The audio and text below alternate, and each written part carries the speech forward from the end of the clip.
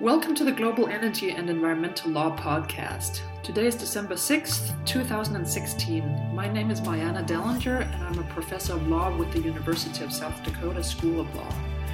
Today I have the great honor and pleasure of interviewing Dr. Armin Haas of the Institute for Advanced Sustainability Studies, IASS, in Potsdam, Germany.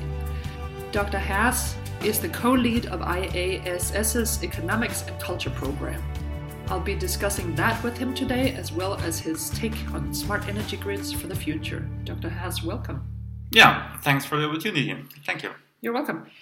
So you've written on something that you call the super smart electric grid. Can you explain to people what that is and what you think the benefits of that is? Well, basically, this is what in the US and North America is known as a supergrid. In Europe, the thing was a bit different because in Europe we had this very strong divide between the supergrid and the smart grid community. So supergrid in Europe means a wide area approach, so that you basically connect the whole continent and use the renewables where they are abundant. So wind at the coastlines, sun in the south, biomass where it's available, and then basically connect the whole continent for making the grid stable. The smart grid community was a bit different. Smart grid basically means small is beautiful. This means local use of renewable electricity, small scale, probably consumers producing electricity, not big grids, not wide area. And it was very interesting to see that these two communities basically fought bitterly against each other. We looked into that for some time and then made up our mind that this is not really reasonable what we see. And so we tried to bridge between the communities by inventing, for the European purpose, the super smart grid, combining the super grid approach and the smart grid approach into a unique, comprehensive, integrated approach. Okay, and what are the benefits of such an integrated approach over the existing models? Again, if you could elaborate a little bit on how you see this being something different for the future. Yeah, well, when we looked into the whole subject from both the technological side and from the economics and from the social side, to us it was immediately clear that the super grid and the smart grid approach in the European definition, they are complementary. Mm-hmm. It's basically obvious when you don't use ideological blinders. So and we need to combine the two approaches if you really want to go for a fully renewable system.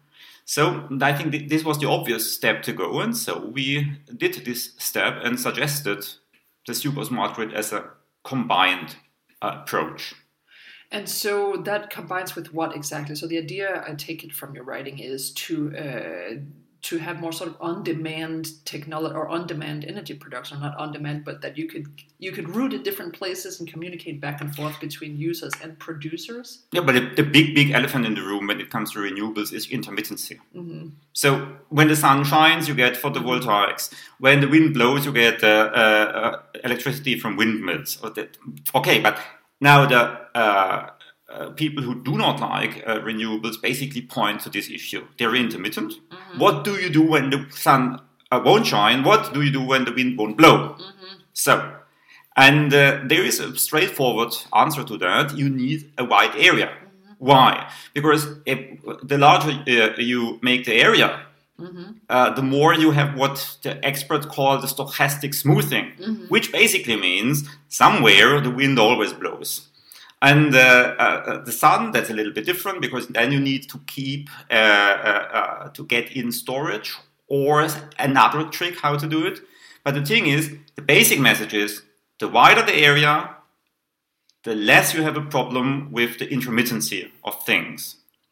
How do you think that plays in areas such as the United States, where some states may not want to send their energy to other states, right? So there's a lot of sunshine in the American Southwest, there's a lot of wind in Texas, but they may not want to help out. They want to keep it within the state. Oh, that's quite easy. There's quite some work from the systems engineers in the electricity community. And of course, you can model that. They call that energy systems model. And then you can basically play around with exactly these questions. And the basic message is, of course, you can go for autarky, but it's bloody expensive. Mm-hmm. So technically it's possible, Mm-hmm. but it's not advisable. So of course, but that's a matter of preferences. If someone really wants to go for autarky, well, they are fine to do that. And how do you define that autarky? What is that? Well, in the strict definition, you just stick to your local area. Mm-hmm. And there are people who actually advocate that. So just be self-sufficient in your village, and just produce the electricity that you need in your village. So that's the extreme form, and there are people who really are serious about that. It's possible, of course, it's possible. However, it's expensive. Mm-hmm. So you see the advantages being more, broad scale implications or economies of scale within energy production. Yes, and there's a famous piece of work of 2005. Actually, it was a PhD thesis. There's a friend of mine who built his own energy system model exactly for playing around with the system and asking the question: well, is it actually possible to provide all of Europe with renewable energy, 100%? Is it possible technically? The answer is yes. But the next question is, okay, how expensive is it? And he made a quite extreme assumption because he used the technology cost of 2005.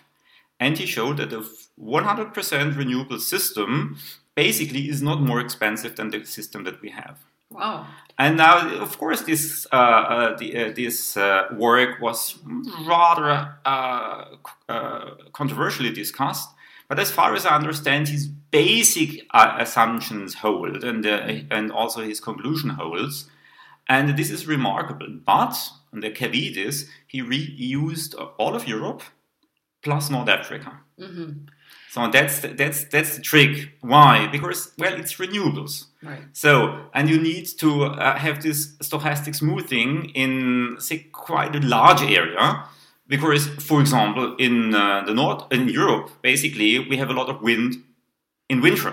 Mm-hmm. In the North Africa, you have a lot of wind in summer. So, you see, when you combine the two areas, it's technically perfect. The political issue, that's another dimension. And there, I think, the big advantage of North America comes into play. So for political reasons, I think many people would be very reluctant to see a renewable system in Europe and North Africa as a joint venture. So people would get nervous. But in Northern America, so just the US alone, I think, is in the perfect position to actually accomplish this wide area approach, and it's just within the US. So there is no big political risk unless you think about California splitting from the US and things like that. But if we discard that, well, it's just a one-country approach. So that's politically much easier than in Europe, and the same goes for China. Mm-hmm. So I really like the approach of my friend with his energy system model. But I told him frankly into his face, yes, we will see that, but not in Europe first. No, it's the US and China who are going for that sometime. Right. Very difficult to predict when. Right. So to push back or on that a little bit, or to play the devil's advocate a little bit with the US position that I'm more familiar with than that of China. Yes, it's one country, but as we're seeing, there's a lot of current resistance towards federal models and federal regulations and so forth, and a lot of discussions as of states' rights and decisions that really should be made in each individual of the 50 states. So even though, yes, it's one country, do you think it might still be difficult to... I guess what I'm asking is it necessary to have a federal government oversight, or is it possible that the states themselves in the United States could get together if they agreed on it and create such a grid? And do you think they might agree on it? Yeah, well, I'm aware of the fact that in the US, energy policy is basically a matter on the level of the states. So, and the thing is that I'm a federalist in the European sense. So I really like the basic scheme of subsidiarity. So whatever can be decided on the lower level should rest with the lower level. So definitely I'm not a federalist in the US sense. And of course, the thing is, the idea that someone in Washington is going to impose a super smart grid onto the people in the US, that's lunatic. Yeah. Of course, that will never happen. Yeah. No, it will only be a viable scheme when you see coalitions of willing states that team together. And I'm quite sure that we will see local initiatives first. It's the same with whatever you think about emissions trading. But we've seen it in the US. There were states willing to engage in the emissions trading, and they teamed up. And it was not imposed from the federal level onto the states. Right. But however you like, emissions trading or not, but you can see there is room for an initiative bottom up. And I think that is something that we will see at least when renewables become much cheaper than they today are. Given some willingness to cooperate, but you say that the states might see the benefits in cooperating because it's a matter of give and take, that you could sell to other states when you have extra supply, but then get some back when you have a need for it. Yes, of course. And the thing is, well, the question is about what is the priority in policy. Mm-hmm. Well, and the thing is, if you really want to get serious about energy independence, well, then I think you should be willing to cooperate. Mm-hmm. So, and again, of course, you can be energy independent and apply renewables small scale and get autark. That's possible, but it's so expensive. I don't think that this is a viable option in the foreseeable time. No, it's really about you. If you want to be energy independent, I think renewable will play their share. The share will be growing. And eventually you need to go for a wide area. This is at least how I see it. Of course, there could be breakthroughs that could make autarky viable. I can't rule that out. But judging from what is currently available, I think the likelihood is much bigger that we see a wide area approach. That sounds interesting. What kind of environmental consciousness, as you've talked about before, do you think is required within the governance systems in this respect? And do you think an environmental consciousness, as we're seeing the political rhetoric shift from the environment and future concerns much more towards jobs and national economy and the national security? So what kind of environmental conscious, or do you think rather that environmental consciousness is still viable, applicable, and even relevant in the age of the Anthropocene? Well, things get tricky when you basically perceive green stuff as opposed to jobs and growth. So, and I think in the current shift of mood is when you perceive it from this side, you can really get nervous when you like to see green perspectives strengthened. But I think this is a misperception. But this is a big debate. It's a big debate in the sustainability community whether green growth is possible or not. I definitely think it is possible, and I think the contrast of greenness and thrift, this is artificial. Of course, it's a debate, and I take sides. I definitely take the side of green growth. I do not buy in all the nice dreams of it, but I think basically it's possible. And the question is how you can actually make it happen. Mm-hmm. And a lot of that, though, is about the economy, let's just be honest, and pricing and so forth. Do you think that hope is possible, so to speak, from a purely market-based approach that some government leaders such as Trump and others might prefer? Or do you think there's some reforms of the global finance system that are required to mobilize a larger scale investment into a green infrastructure, such as smart grids and super smart grids? Well, actually both, but this leads us deeply into ideological territory. So typically, you have two sides, two tribes. One telling you that it's all free markets that are going to accomplish the job, and the state is very inefficient and basically incompetent, and either you go for free markets or forget about it. The other would tell you, well, that you definitely need the state to coordinate actors, and the state needs to have a leading role in leading the direction and all that. And I think, as often, the truth is somewhere in between. So a colleague of mine, Mariana Mazzucato, has actually looked into how innovation systems really work. And she looked into the US and she looked into the UK.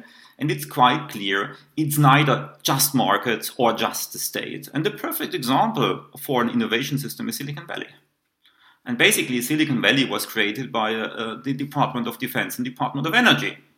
This is basically an operation that was triggered by the state, but not run by the state. That's the crucial thing.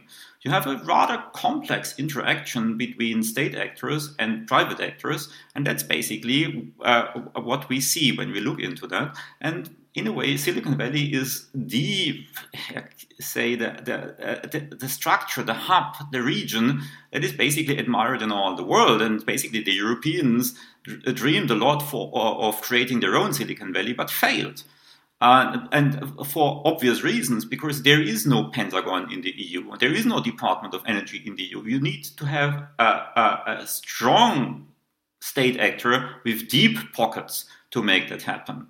But of course, then you have a lot of private actors, and the Silicon Valley is the paradigmatic example of a financial ecology, where you have, on one hand, entrepreneurs of all stages, from the lunatic dreamers to the multinational established and successful companies. And on the other side, on the financial side, you have agents that are specialized to each of the stages of the entrepreneurial adventures. From the beginning, from the first vague ideas of a startup, the whole spectrum up to the multinational corporation and the investment bankers who basically consult them. So what I'm hearing you're saying is basically that that you, as I think we all do, believe in the markets and innovation and technology, but you do also see that a centralized government playing a role, even financially, if not maybe regulatorily, but certainly also financially. Is that a correct understanding? Yeah, but it does not necessarily. It does not need to be the U.S. government right. Or say Brussels. Right. So you see, in Europe we have the famous German energy transition, the Energiewende, world famous. This is just basically driven by Germany. Okay, of course, the most economically powerful state in Europe, but even in Europe, the GDP of Germany is just a quarter of the EU GDP. So there was no need for the whole EU to go into it. No, Germany is actually conducting a very interesting experiment. Is the energy transition actually working in Germany? And is it a blueprint for the globe? And these are questions that are still open. We are experimenting with it, and I'm very curious about how this eventually will work out. And whether that model might be emulated successfully in other nations or other regions. Exactly. Mm-hmm. So there is basically the dream that Germany just leads the way. We show the world how to do it. And I hope that this is going to happen. However, there is no guarantee that we succeed. There is a kind of possible outcome that I have on my radar screen as a risk, but I think not everyone in Germany has that on his or her radar screen. This is that we show the world that yes, it's possible to convert to fully renewable electricity, but the price is too high, so that people say, oh, thanks you Germans for showing us that this is not our way. So that's quite a risk that we should have on our radar screen and try to avoid. That sounds interesting.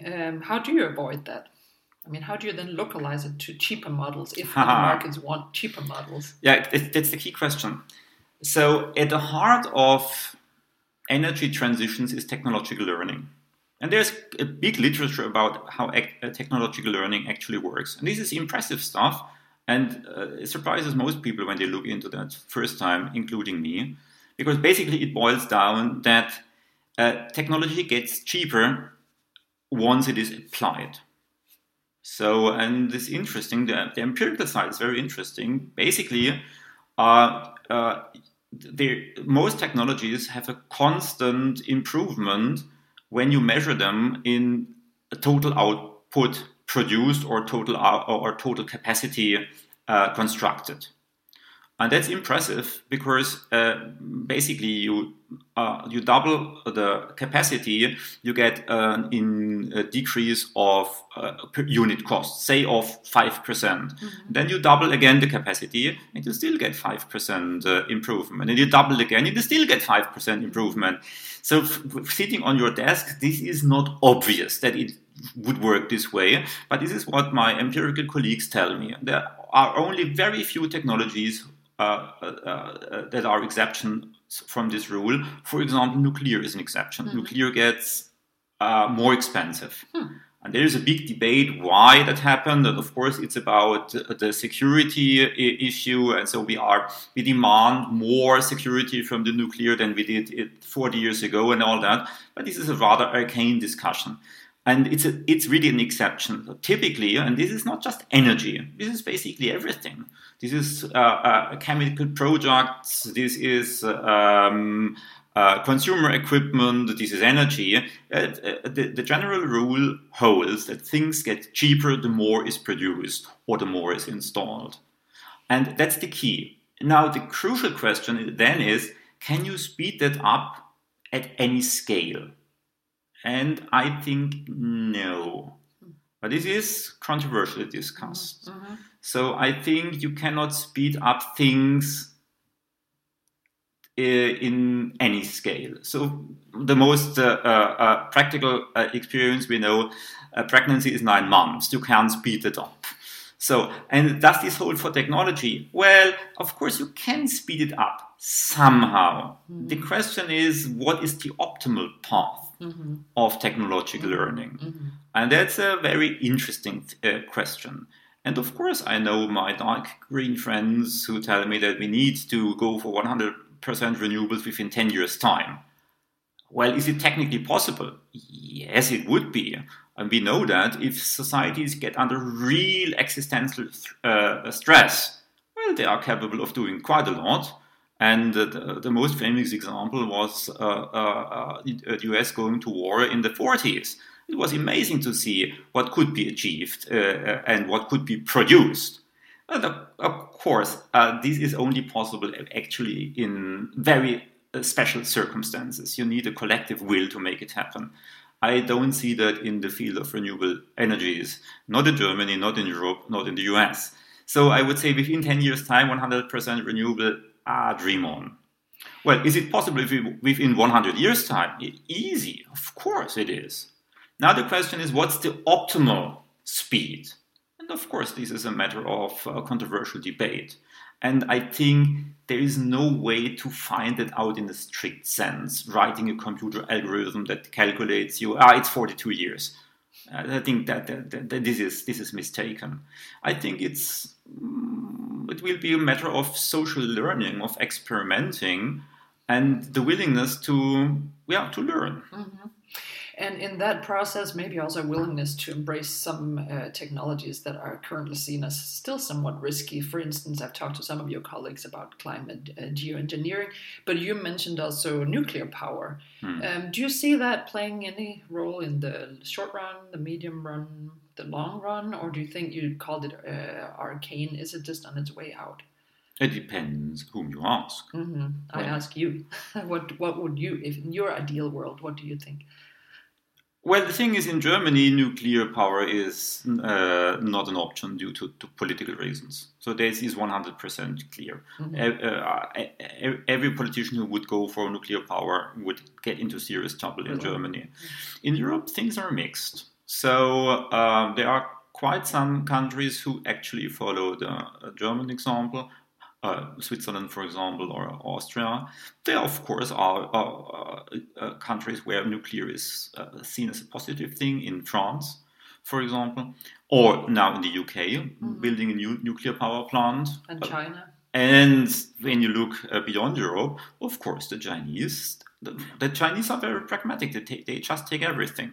Of course, they build a lot of hydropower and they invest heavily in renewables and they build new coal-fired power plants and they build nuclear power plants. They just take everything. And the same in India. Mm-hmm.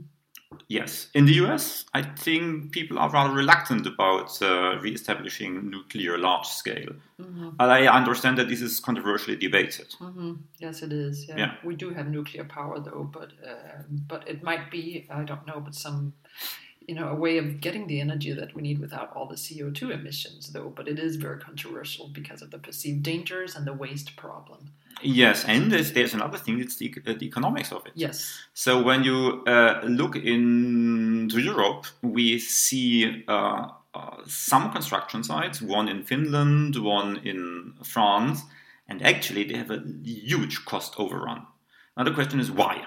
Mm-hmm. And there is a rather complex debate. I'm not the expert in this debate, but I understand that they have lost experience when it comes to building nuclear power plants. So it's no longer the 60s when a lot of power plants were under construction. It's different. The construction industry has changed quite a lot. So a generation ago, the big construction companies basically had all the technology and know-how to build large stuff. For example, power plants, but also other construction work. Today, it's a totally different system where we have a lot of outsourcing on several layers. And skilled labor is a big issue, not just in the US, it's also in Europe a big thing. And it seems to be that we have lost the ability to manage the big construction sites. There's not just nuclear power. There's this famous airport in Berlin that never gets finished. So, but this is definitely not a comfortable idea that you have big construction sites with a lot of problems when you think about nuclear power. Mm-hmm. Because there you want to see precision engineering. Mm-hmm.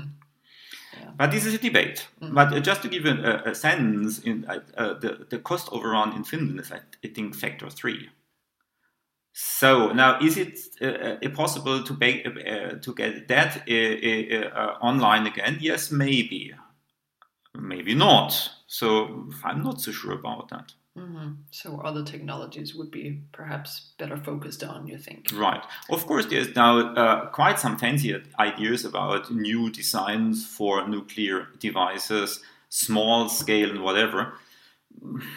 Well, I would not rule out that some countries will experiment with that, but I think it's a rather uncertain issue how that's going to work out. Mm-hmm.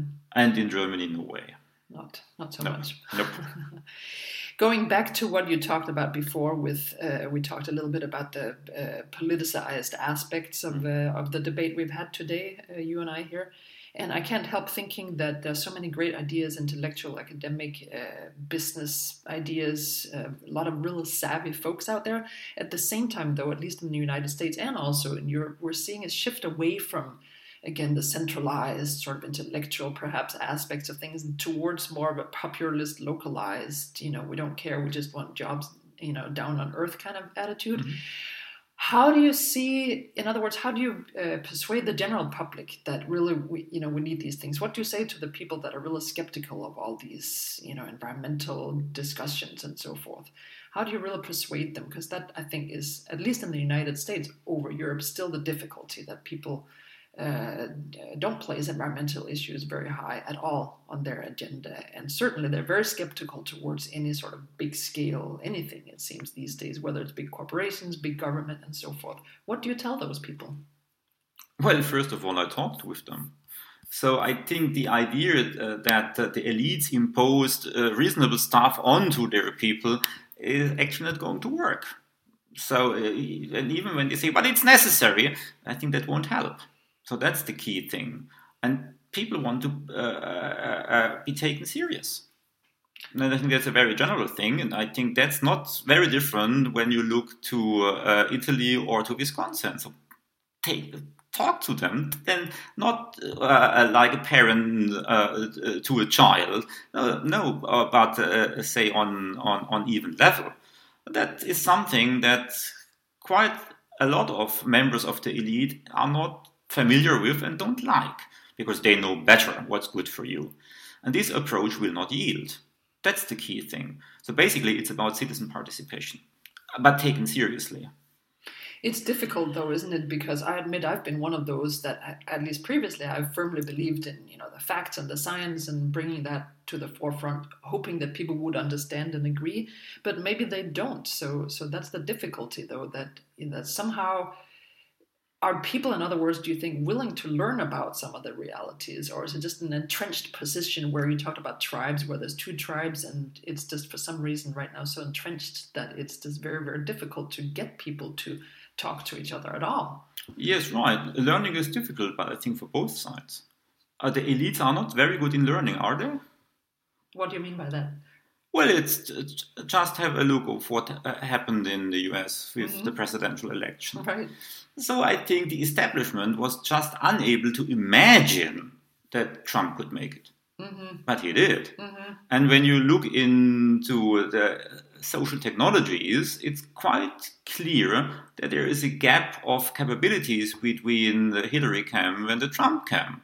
So Trump seems to have used a cutting-edge social technology for achieving it, whereas the Hillary camp just relied on applied technology.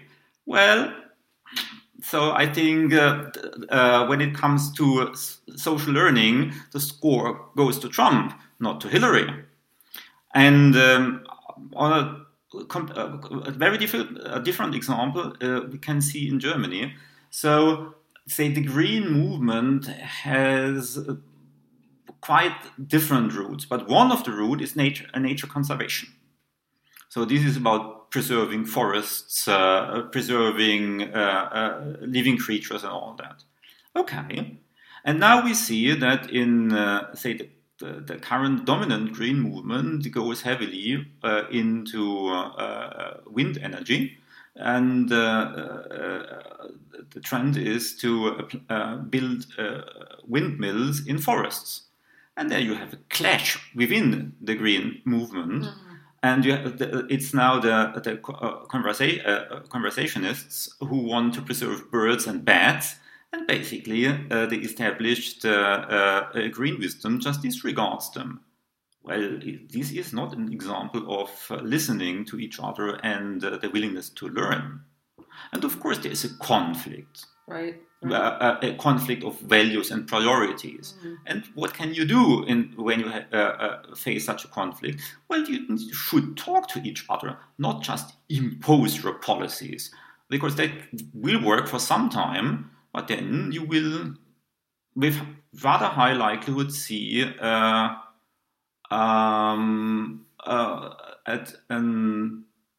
clash back. So, and that is what we already see in parts of Germany. So I think reasonable green policy should be a bit more sophisticated. And with more willingness on both sides, so to speak, to talk and to cooperate with each other. So maybe to a change of rhetorics and communication styles and how to frame messages. That's one thing, but I think it needs to go deeper. So I think the key challenge is that when people know that they possess the truth, so because then they are justified for almost all means to use, and then things get nasty. What do you mean? Yeah, so because then definitely they mobilize resistance to their attitude, and eventually they get exactly the opposite of what they strive for. That's a kind of self-defeating device. And we can see that all around, not just in environmental policy. We can know that. So it's possible. You just need to open your eyes, open your mind, and look around. Well, and Europe is a perfect example with the political elite striving for the European superstate, And now we are at the brink of seeing the whole thing falling apart. Not really a nice development, but it's possible to understand that. Yeah. You don't need to be a social scientist for understanding that. You just need to use your common sense. Mm-hmm. People are fed up with the existing models and the establishment, as it's called, to a large extent in the United States at least. Yeah, but the thing in Europe is quite clear. The elite wants the European superstate, but basically the people do not want a European superstate. That's just a matter of fact. Mm-hmm. And the thing is, of course, you can argue that the people just do not understand what's good about this European superstate. Yeah, okay, but now this boils down to a very fundamental question. Do we really like democracy or not? And if we like democracy, well, then you cannot impose such a big issue on the people against their will. If you really want to do that, then you need to abolish democracy. But this is not my approach. Right. And that hasn't proved very historically correct to do that either. No, it's say at least in our tradition, this means the Western tradition, it has proven not to be sustainable, politically sustainable, right. Which is good. This is what I like to see. So maybe it's, like you said yourself, a whole democratic development that's happening right now. Yes. That simply is a matter of politicians doing what the people really want, but hopefully also interjecting some of these environmental models and knowledge into that process, hopefully. Yes, of course. And a lot of people want a sustainable world. But this means socially sustainable, economically sustainable, and environmentally sustainable. And the question is how we can achieve that, how we can basically keep all the sustainability dimensions addressed simultaneously, and how to balance trade-offs when there are trade-offs, and reconcile the dimensions in a reasonable way. I think that's possible, but now then we have to do it. Mm-hmm. And to get some buy-in from the general public as well, by, like you said, perhaps using different communication strategies, pointing out the advantages, and not just focusing on sort of the super elite aspects of these things. And mobilize the wisdom of the crowds. They are not all fools. They know quite a lot. Mobilize that. Good point. Yeah, so that's definitely a thing. So I think the approach, we are the elites, we know better. The thing is, it won't work. That seems to be indeed what we're seeing around the world right now, geopolitically. So you might very well have a point in that respect. Yeah, the thing is, it is not just a political romanticism. Well, we know quite something about swarm intelligence and the wisdom of crowds. That's basically one of, well, I would even say the ultimate justification for democracy. That is very true. Good point. So if there would not be any wisdom of the crowds, then forget about democracy. Go for just find beloved leaders, and that will do the trick. This is not my world. Right. I don't think that it's a world of very many people. So thank you so much for your views on these issues. And thank you to the listeners for listening to the Global Energy and Environmental Law podcast. Today I had the great honor and pleasure of interviewing Dr. Armin Haas of the Institute for Advanced Sustainability Studies in Potsdam, Germany, about his views on smart electric grids, but also his interesting views on broader ideas about how to develop an ecosystem in the future and energy systems that are truly sustainable. Thank you so very much. It was a pleasure. Thank you.